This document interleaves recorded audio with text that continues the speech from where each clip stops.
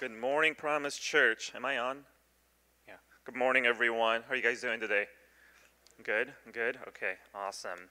And so, some of you don't know me. My name is Zack, Zack Park. It's my wife, Corey, and kids are here, and Corey's family are on vacation right now.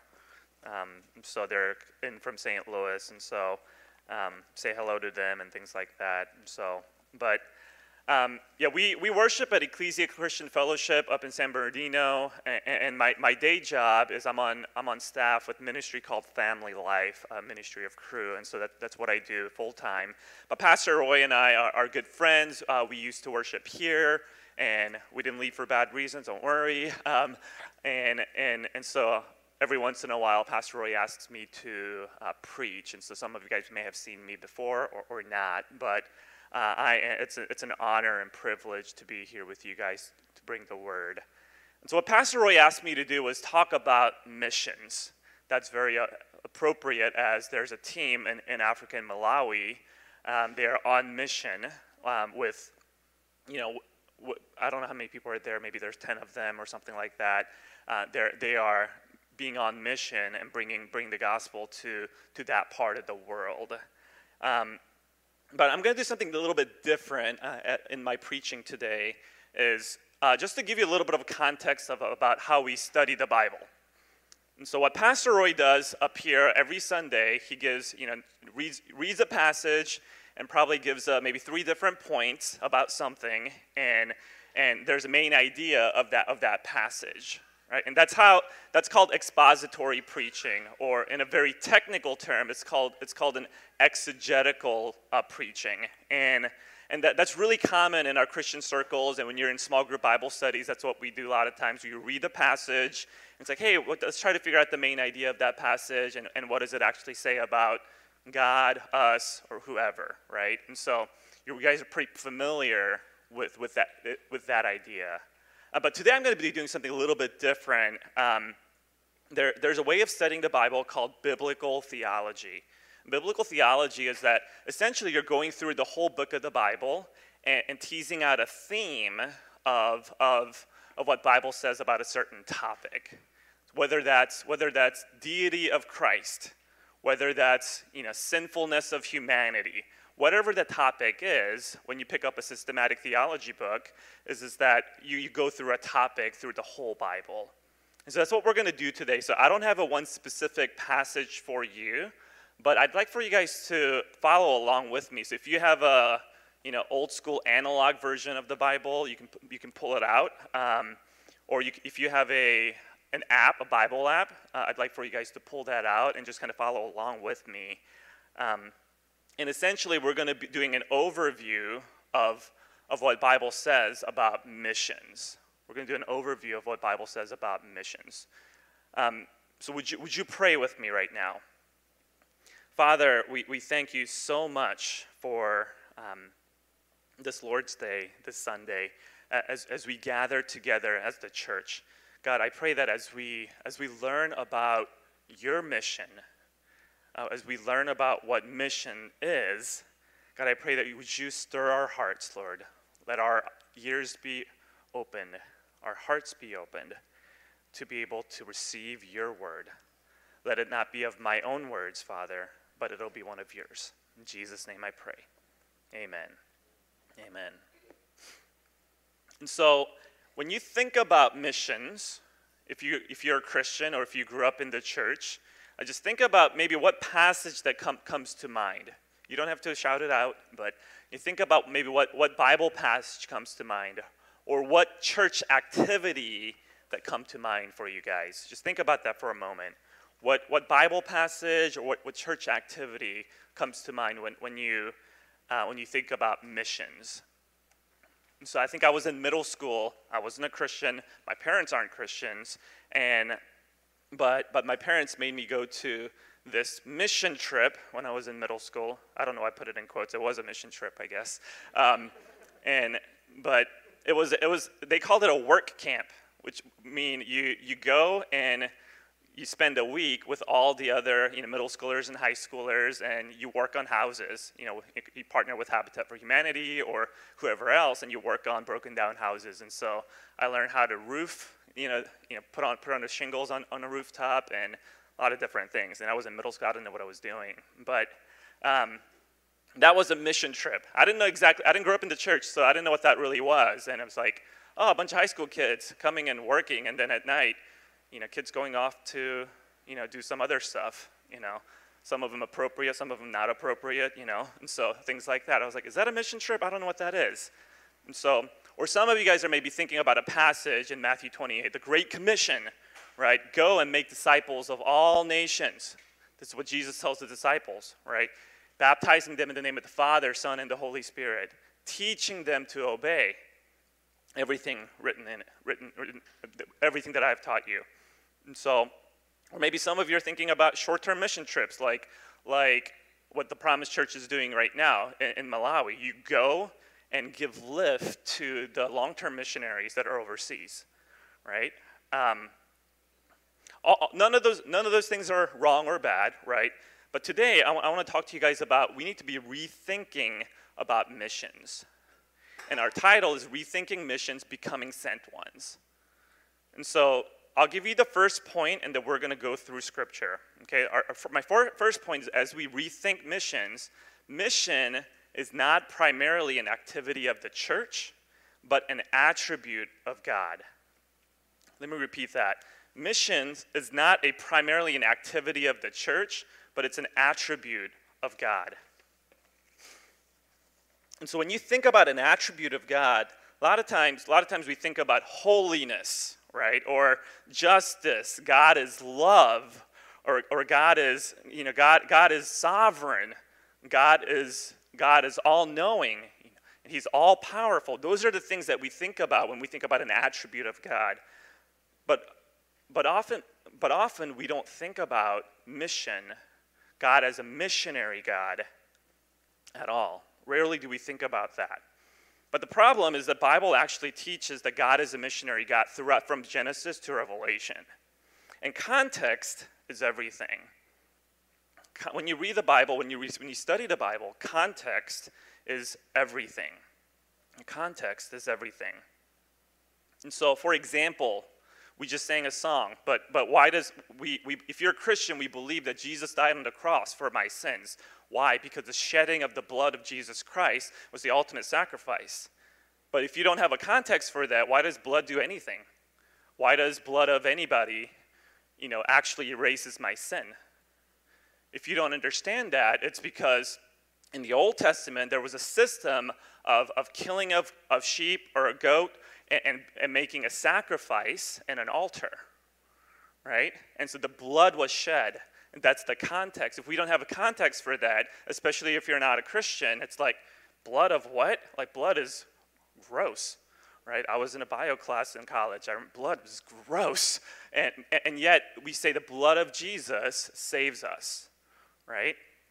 And so, or another different context is that if we don't have right context for the Bible, how Bible is written, or what the Bible is actually talking about, we can use what the Bible has to say and twist and use it in a really, really wrong way. That's called misunderstanding or misreading Scripture.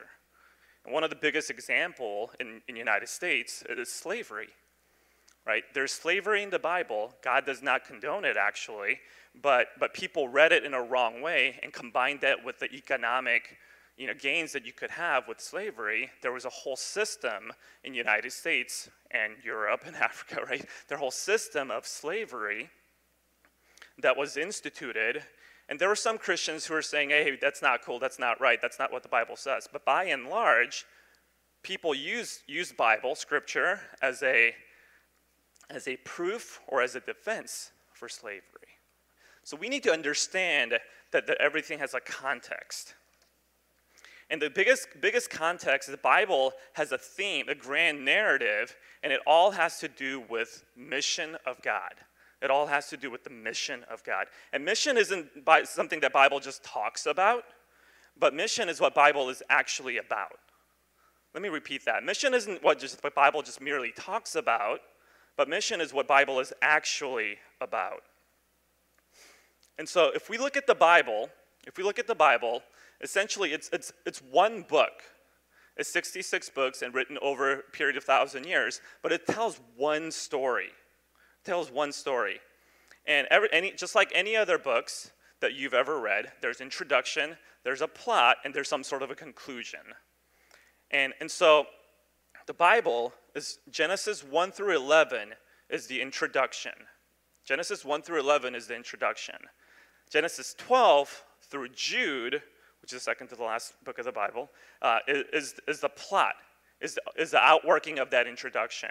And the Revelation, the last book of the Bible, is the conclusion. And so meet with me in Genesis. We're going to start there. And so we're going to start there, and we're going to see where the missionary heart of God comes from. In Genesis 1:8, this is the first command that God gives to humanity. He says to Adam and Eve, God blessed them, and he said to them, be fruitful and multiply and fill the earth.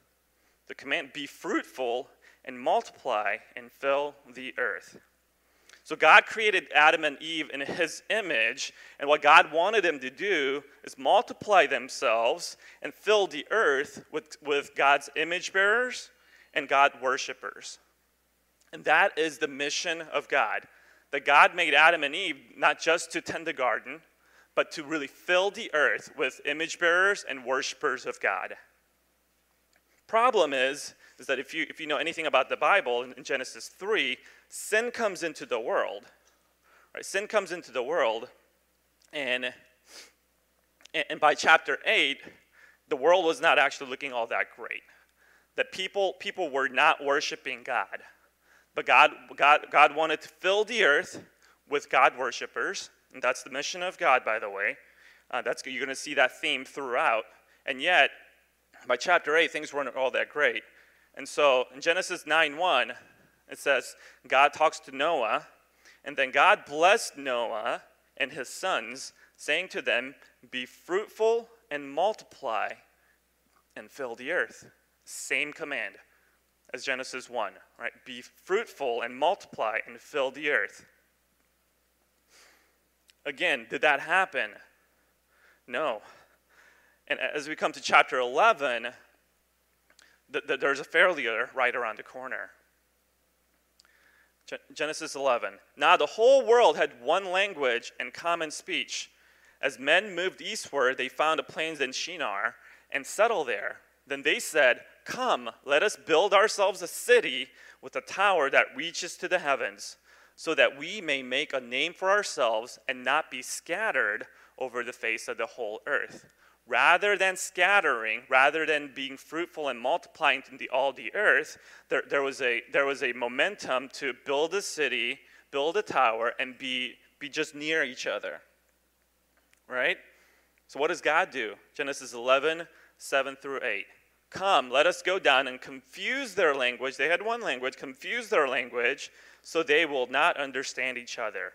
So the Lord scattered them. God forced them, right? Lord scattered them from there over all the earth, and they stopped building the city. What was the mission of God? Be fruitful and multiply and fill the earth. Fill the earth with what? God's image bearers. Fill the earth with God worshipers. Community of people who are worshiping God. That's God's desire, and that is his mission. And yet, we failed.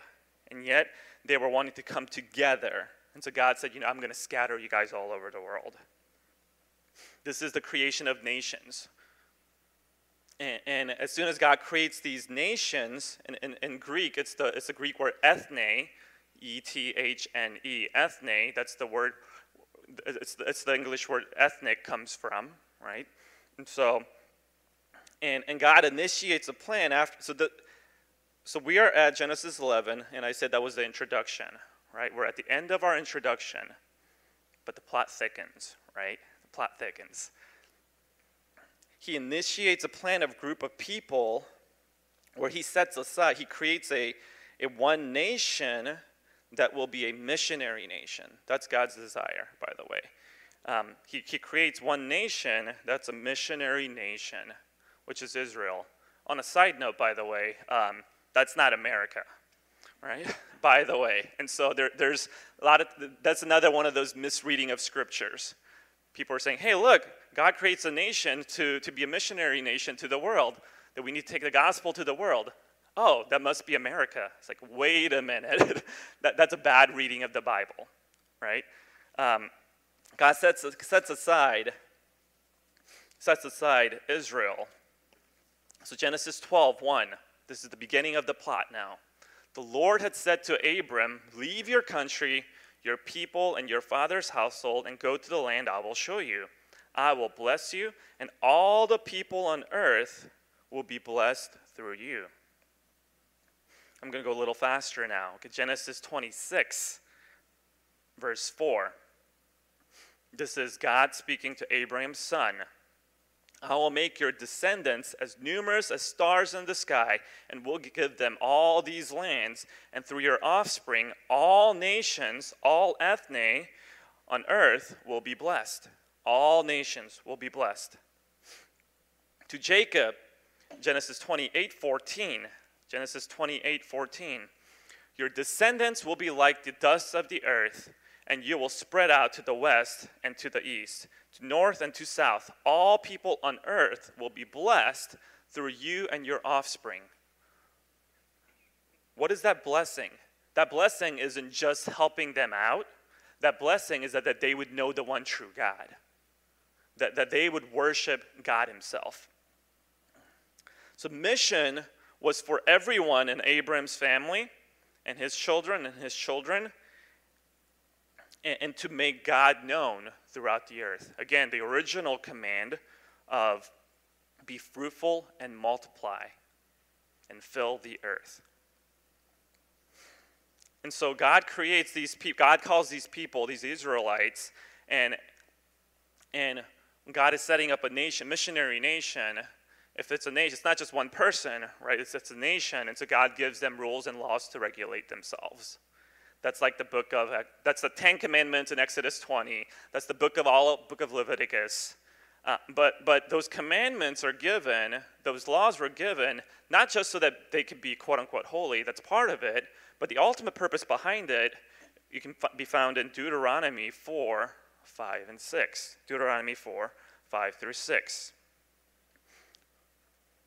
Why are we observing the law? Observe the law carefully. Observe them carefully. For this will show your wisdom and understanding to whom? To the nations. To the nations. Why are they supposed to follow the law? Why are they supposed to follow the Levitical laws and the 10 Commandments? It's good for them. It's being holy, of course, and God commands them. But ultimately, this will show your wisdom and understanding about God himself to the nations. To the nations. So when we think about the mission of God, again, it's not an activity that we do, it's who he is. Because he is wanting to fulfill a mission of all the earth, filling the earth with God worshipers. So when you think about your own life as an individual, when other people see you, will they understand? Will that show to the world that you have wisdom and understanding to the nations? That's a question that you need to ask yourselves. But today's not about that. And so I'm going to keep going, because God's reputation is on the line, right? Who God is on the line. And people have heard, other nations have heard that about how God works. In Joshua 2, 9 through 10, we just keep going after Deuteronomy. In Joshua 2, 9 through 10, this is Rahab. I, Rahab, know that the Lord has given this land to you, and that a great fear of you has fallen on us. We have heard how the Lord dried up the waters in the Red Sea for you when you came out of Egypt. That people are hearing, and other nations are hearing who God is, because God wants his name to be known throughout the earth. 1 Kings 4:34. God gives Solomon this incredible amount of wisdom. Solomon was the third king of the nation of Israel. You have Saul, David, and Solomon. But the purpose wasn't just to give him wisdom. The purpose wasn't just a Bible story, but for the nations to know who God is. 1 Kings 4:34. Men of all nations came to listen to Solomon's wisdom, sent by all the kings of the world who had heard of his wisdom. So people are coming to hear about who this God is and this amazing wisdom that Solomon has.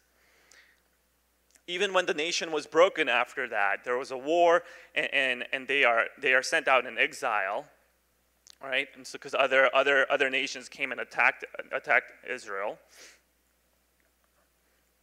Even in exile, in Daniel 3:29, there's an impact that was made to this pagan king. Therefore I, Nebuchadnezzar, decree that the people of any nation or language who say anything against the God of Shadrach, Meshach, and Abednego be cut into pieces. For no other God can save in this way. This non-Israelite king understands now that there is a God. And this God is no other God can save like this.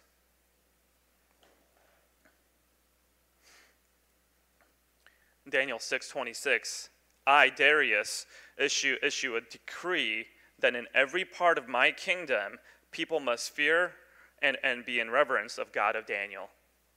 So Daniel he believes in Yahweh, and he's in a place where Yahweh is not worshipped, and yet because of his work and how he's talked to the kings, that now he's having the influence on the king and making God known throughout the world. Let's go to the New Testament.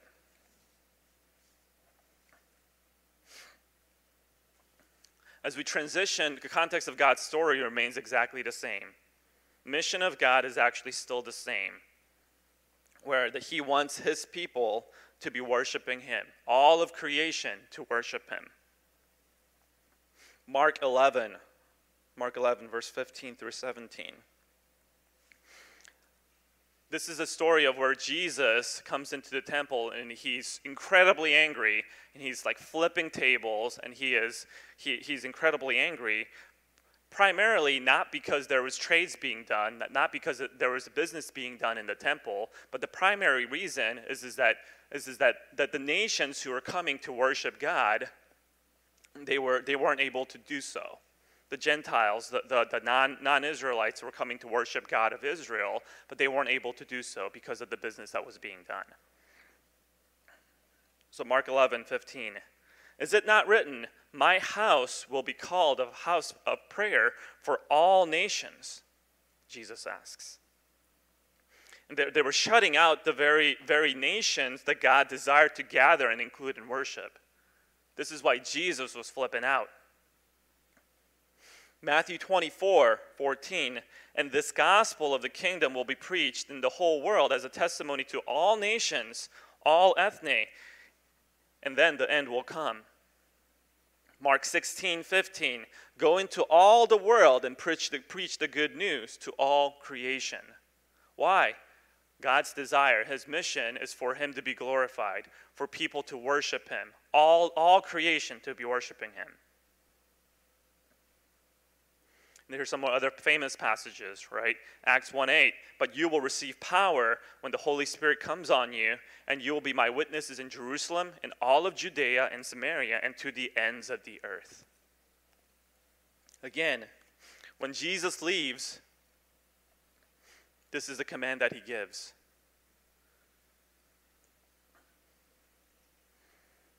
And Paul in Romans 15:20, I have made it my ambition to preach the gospel where Christ is not yet known, so that I wouldn't build on another man's foundation. When we think about the ends of the earth, when we think about all knowing Christ, we know that we're not there yet. And yet, Revelation now is the conclusion of the book, right? We've gone through We've gone through the introduction in Genesis 1 through 11, the mission of God being set, and then the plot is that the mission of God is being fulfilled step by step. It's not quite there yet, and we're not at Revelation yet, because Christ hasn't come back yet. But in Revelation 7, John, the guy who writes Revelation, he records this scene in this throne room, the worship room, and he sees, after this I looked, and there before me, this is the fulfillment of God's mission, right? Before me, a great multitude that no one could count from every nation, tribe, people, and language, standing before the throne and in front of the Lamb. That Lamb is Christ, that Lamb is Jesus, and people. Now, all people on earth were gathered, everyone from every nation, tribe, people, and language, worshiping God. This is the fulfillment of the mission of God. You see, God is a missionary God. From cover to cover, there's this theme of God wanting to fulfill his mission. What's amazing is that missions and evangelism, none of these things are going to actually exist in heaven, because all the work is done. But that is the ultimate goal. That's the ultimate mission of God. And so when I say that mission is the attribute of God, that's exactly what I mean. It's not an activity that we do, right? It's an attribute of God. And so that was the first point. All right. And so if we truly understand that mission is an attribute of God, why does that matter? Why does this matter? What are the implications? Here's my second point. I only have 2 points. I don't have 3 points, okay? And so my second point is that means we need to rethink how we do church. We need to rethink church. That church is not primarily a sending body. Rather, the church is a body that is sent. I'm going to repeat that. Church is not primarily a sending body, but rather the church is a body that is sent. The context of the Bible is that we are living on mission. That everybody that was called in Scripture, they were to fulfill a mission. And that mission is exactly the same from Genesis to Revelation, in that we are to be fruitful and multiply and fill the earth with what? Not with just more people, but fill the earth with people who are worshiping God. That is the context of Scriptures. And what that means is that now the church in the New Testament age, that we are to be the sent ones. That we are to be the sent ones. That's the title of the message, right? We need to rethink church, become sent ones. To become sent ones. In other words, if God is a missionary God, and he is, then his people, God's people, are missionary people. And some of you are thinking, I don't want to be a missionary. Some of you are thinking, I don't want. There's a reason why I didn't go to Africa this time around, right? And yet, as individuals and as collective as a body of Christ, that we are sent ones. We are sent. And when we fail to go to people and encounter the gospel meaningfully, that we're asking non-Christians, non-God believers to cross cultures into the church. And so before I talk about rethinking church, I want to tell you a little, there are 2 prevailing views of the church. This isn't theological. I actually kind of made it up. But there's an old school traditional view of the church, and there's a modern view of the church. And they're both wrong, in my opinion. This is that there's an old school traditional view of the church is something where a church is a place where certain things happen. If you're Catholic, for example, church is where you go to do confessions, right? If you're Protestant, church is where you go to hear God's word preached. That's not a bad thing. Confession's not a bad thing, right? Or you go to church to take communion, or go to church to do life together with other Christians. initially, you guys are maybe many of you are thinking, oh, that sounds not a bad idea. And it's not a bad idea, except that's not the primary role of the church. Kind of newer and modern, a little bit more modern view of church is that church sometimes is a vendor of religious goods. I want to have good programs for my kids. I want to meet other single people. I want to do parenting seminars. I want to do children's programs. I want great music because that's how I worship God. And so church becomes a little bit more, in our current day, in the 21st century, is that it becomes a vendor of religious goods and services. See, the major issue with both of these, modern view and the traditional view, is that the church is seen as an institution that exists for the benefit of the members. Think about that for a moment. Promise Church has membership classes, and I know some of you have kind of gone through it, right? But the issue with both of these views is that church is seen as something, a group, an organization, an institution that exists for the benefit of the members. Benefit of the members is actually a byproduct of what the church does, not the primary calling of the church. Does that make sense? That the primary calling of the church is that we are sent ones. That God has sent us to your community, to your schools, to your work, to your family, to make God known. That is the primary role of when church gathers. We are training each other, right? That's why you have Bible studies. It's not just for community, that you're being trained and you're being sent out. It's an amazing concept. Once a week we gather together to be trained, and 6 days a week that we are out and being sent.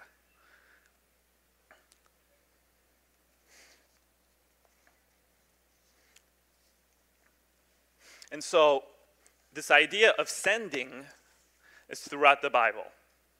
I'm not going to go through from Genesis to Revelation again, but this idea of sending is throughout the Bible. There's over 200 times where God is the one who's doing the sending throughout the Bible. There's over 1,000 times in the Bible the idea of sending is within the people who are called. So I want to go through just a couple places to look through that. In Exodus 3, you can get there, or if you don't have to, but this is calling of Moses. Exodus 3:10. So now I am going to send you. He's going to send. God's sending you to Pharaoh to bring my people, to Israelites, out of Egypt.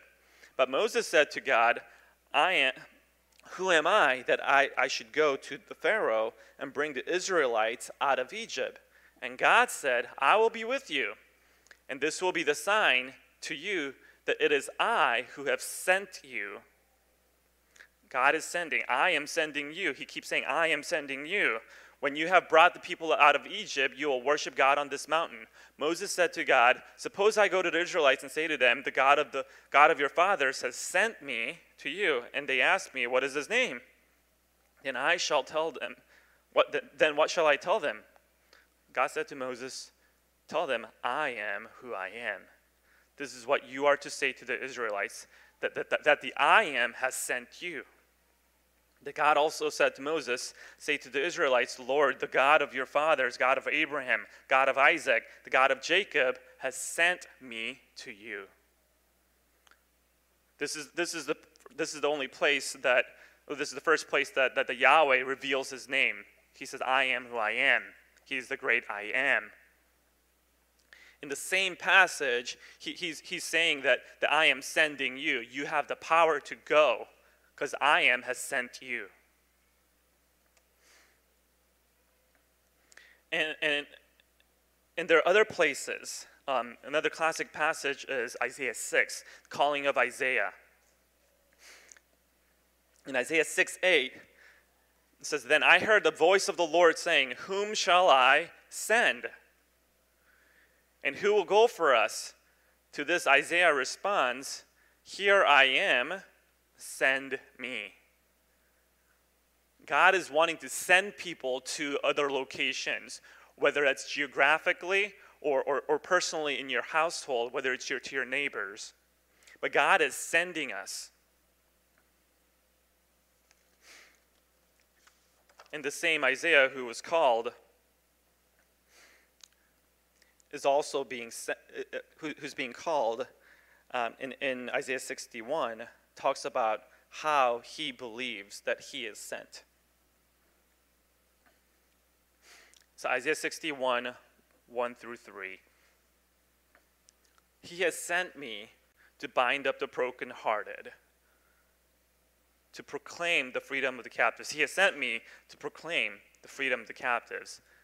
He has sent me to release darkness for the prisoners. He has sent me to proclaim the year of the Lord's favor and the day of the vengeance of our God. He has sent me to comfort all who mourn. He has sent me to provide for those who grieve Zion. He has sent me to bestow on them the crown of beauty instead of ashes, the oil of joy instead of mourning, and a garment of praise instead of spirit of despair.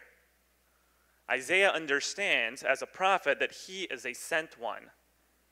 Interestingly enough, this is the same passage that Jesus reads in Luke 4.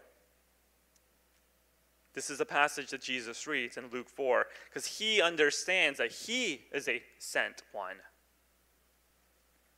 It's not just Jesus, right? All the prophets were sent ones. John the Baptist in John 1:6 that talks about how he is a sent one. And finally, Jesus says in John 20:21, as the Father has sent me, I am sending you. As the Father has sent me, I am sending you.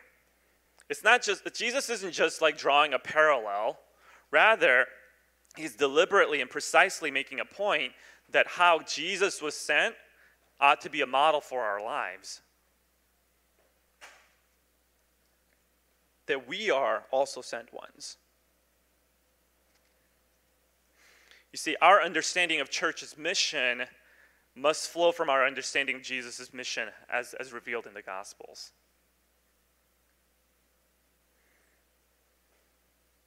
Again, why does this matter? Why does this matter? Church is not primarily a sending body, but body that is sent. It matters because the nature and essence of the church and the nature and essence of your own lives is rooted in the missionary nature of God. In other words, if God is a missionary God, then we as his people are missionary people. Practically, how does that work? If we are sent ones, all right, mission of God, it hasn't changed from Genesis 1. We haven't gotten to Revelation yet. We're somewhere in between, right? And so what does this actually mean? That our primary calling is sent ones. That you are being sent to where you are. Your families, to your schools, to your coworkers, to your neighbors. You might say, hey, Zach, I can't do all of that. Pick one, right? Whether that's your classmates or families or coworkers or whoever, or your family, right? That we go to places near, grow where we are. We also go to places that are far, going to where we're not. That's why we have a short-term mission trip. The promise says short-term mission trip to Malawi. They're going to places that are far. Does that mean missions is only when you get on a plane? No. Missions is also loving your neighbors, loving your bosses, loving your employees. If you're in a managerial position, loving those who are under you. We go to places where gospel is not. If you understand that, then you understand your salvation so much better. God didn't save us just so that we could have church. If that were the case, God could have saved us, saved you, and plucked you out of earth and just put you in heaven, and so that we can all worship together, right? In Ephesians 2, 8, 9, and 10, it talks about, for it is by grace that you have been saved. It's by grace that you have been saved. Why were you saved? Verse 10, For you are God's workmanship, or for you are God's masterpiece, and other translation says, created you to do the good works that I have called you to do. You weren't saved to do nothing. Rather, you were created to do good works. That good works is fulfilling the mission of God. And so I'll end with this. What does it mean to say yes to the mission of God in your life? There are plenty of ways to say no, right? But what does it mean to say yes to the mission of God? Does that legitimately mean I'll say yes to the next Malawi mission? You don't know the date, you don't know the circumstances or where you're going to be, but does that mean saying yes to that? By faith. Does that mean saying yes to, I will pray for all my non-Christian friends and at some point have a goal of sharing Christ with them? Does that mean I'm gonna be available to my kids to preach the gospel to them? I don't know. But that's on you as individuals here if you're a Christ follower. And then as the church, this church leadership, what does it mean that we are a missionary church? Because missionary church isn't just like one church thing. All churches ought to be a missionary church because God's mission hasn't changed. It's to be fruitful, to multiply, and fill the earth with people who are worshiping God.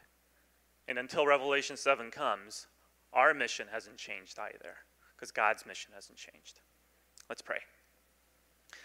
Father, we thank you that you are a missionary God. We thank you that your mission impossible, it wasn't impossible, but that your mission of saving us has been somewhat fulfilled. That you sent Christ so that he would die for our sins, so that we could have a relationship with you. And that relationship, God, let us be humble enough. Let us say yes enough to say, God, thank you for saving me, but not only that, but God, thank you. Would you allow me to be a vessel to be used to taking the gospel to other places? We want what you want, Lord. God, we want your missionary heart to be our hearts. And I pray that when we think about missions, we wouldn't be thinking about activities. We wouldn't be thinking about what more do I need to do. We wouldn't even be thinking about, quote unquote, more evangelism. But Lord, I pray that you would give us a heart to join with you in your mission in saving this world. Father, we thank you. We love you. Let us all become missionaries in one shape or another.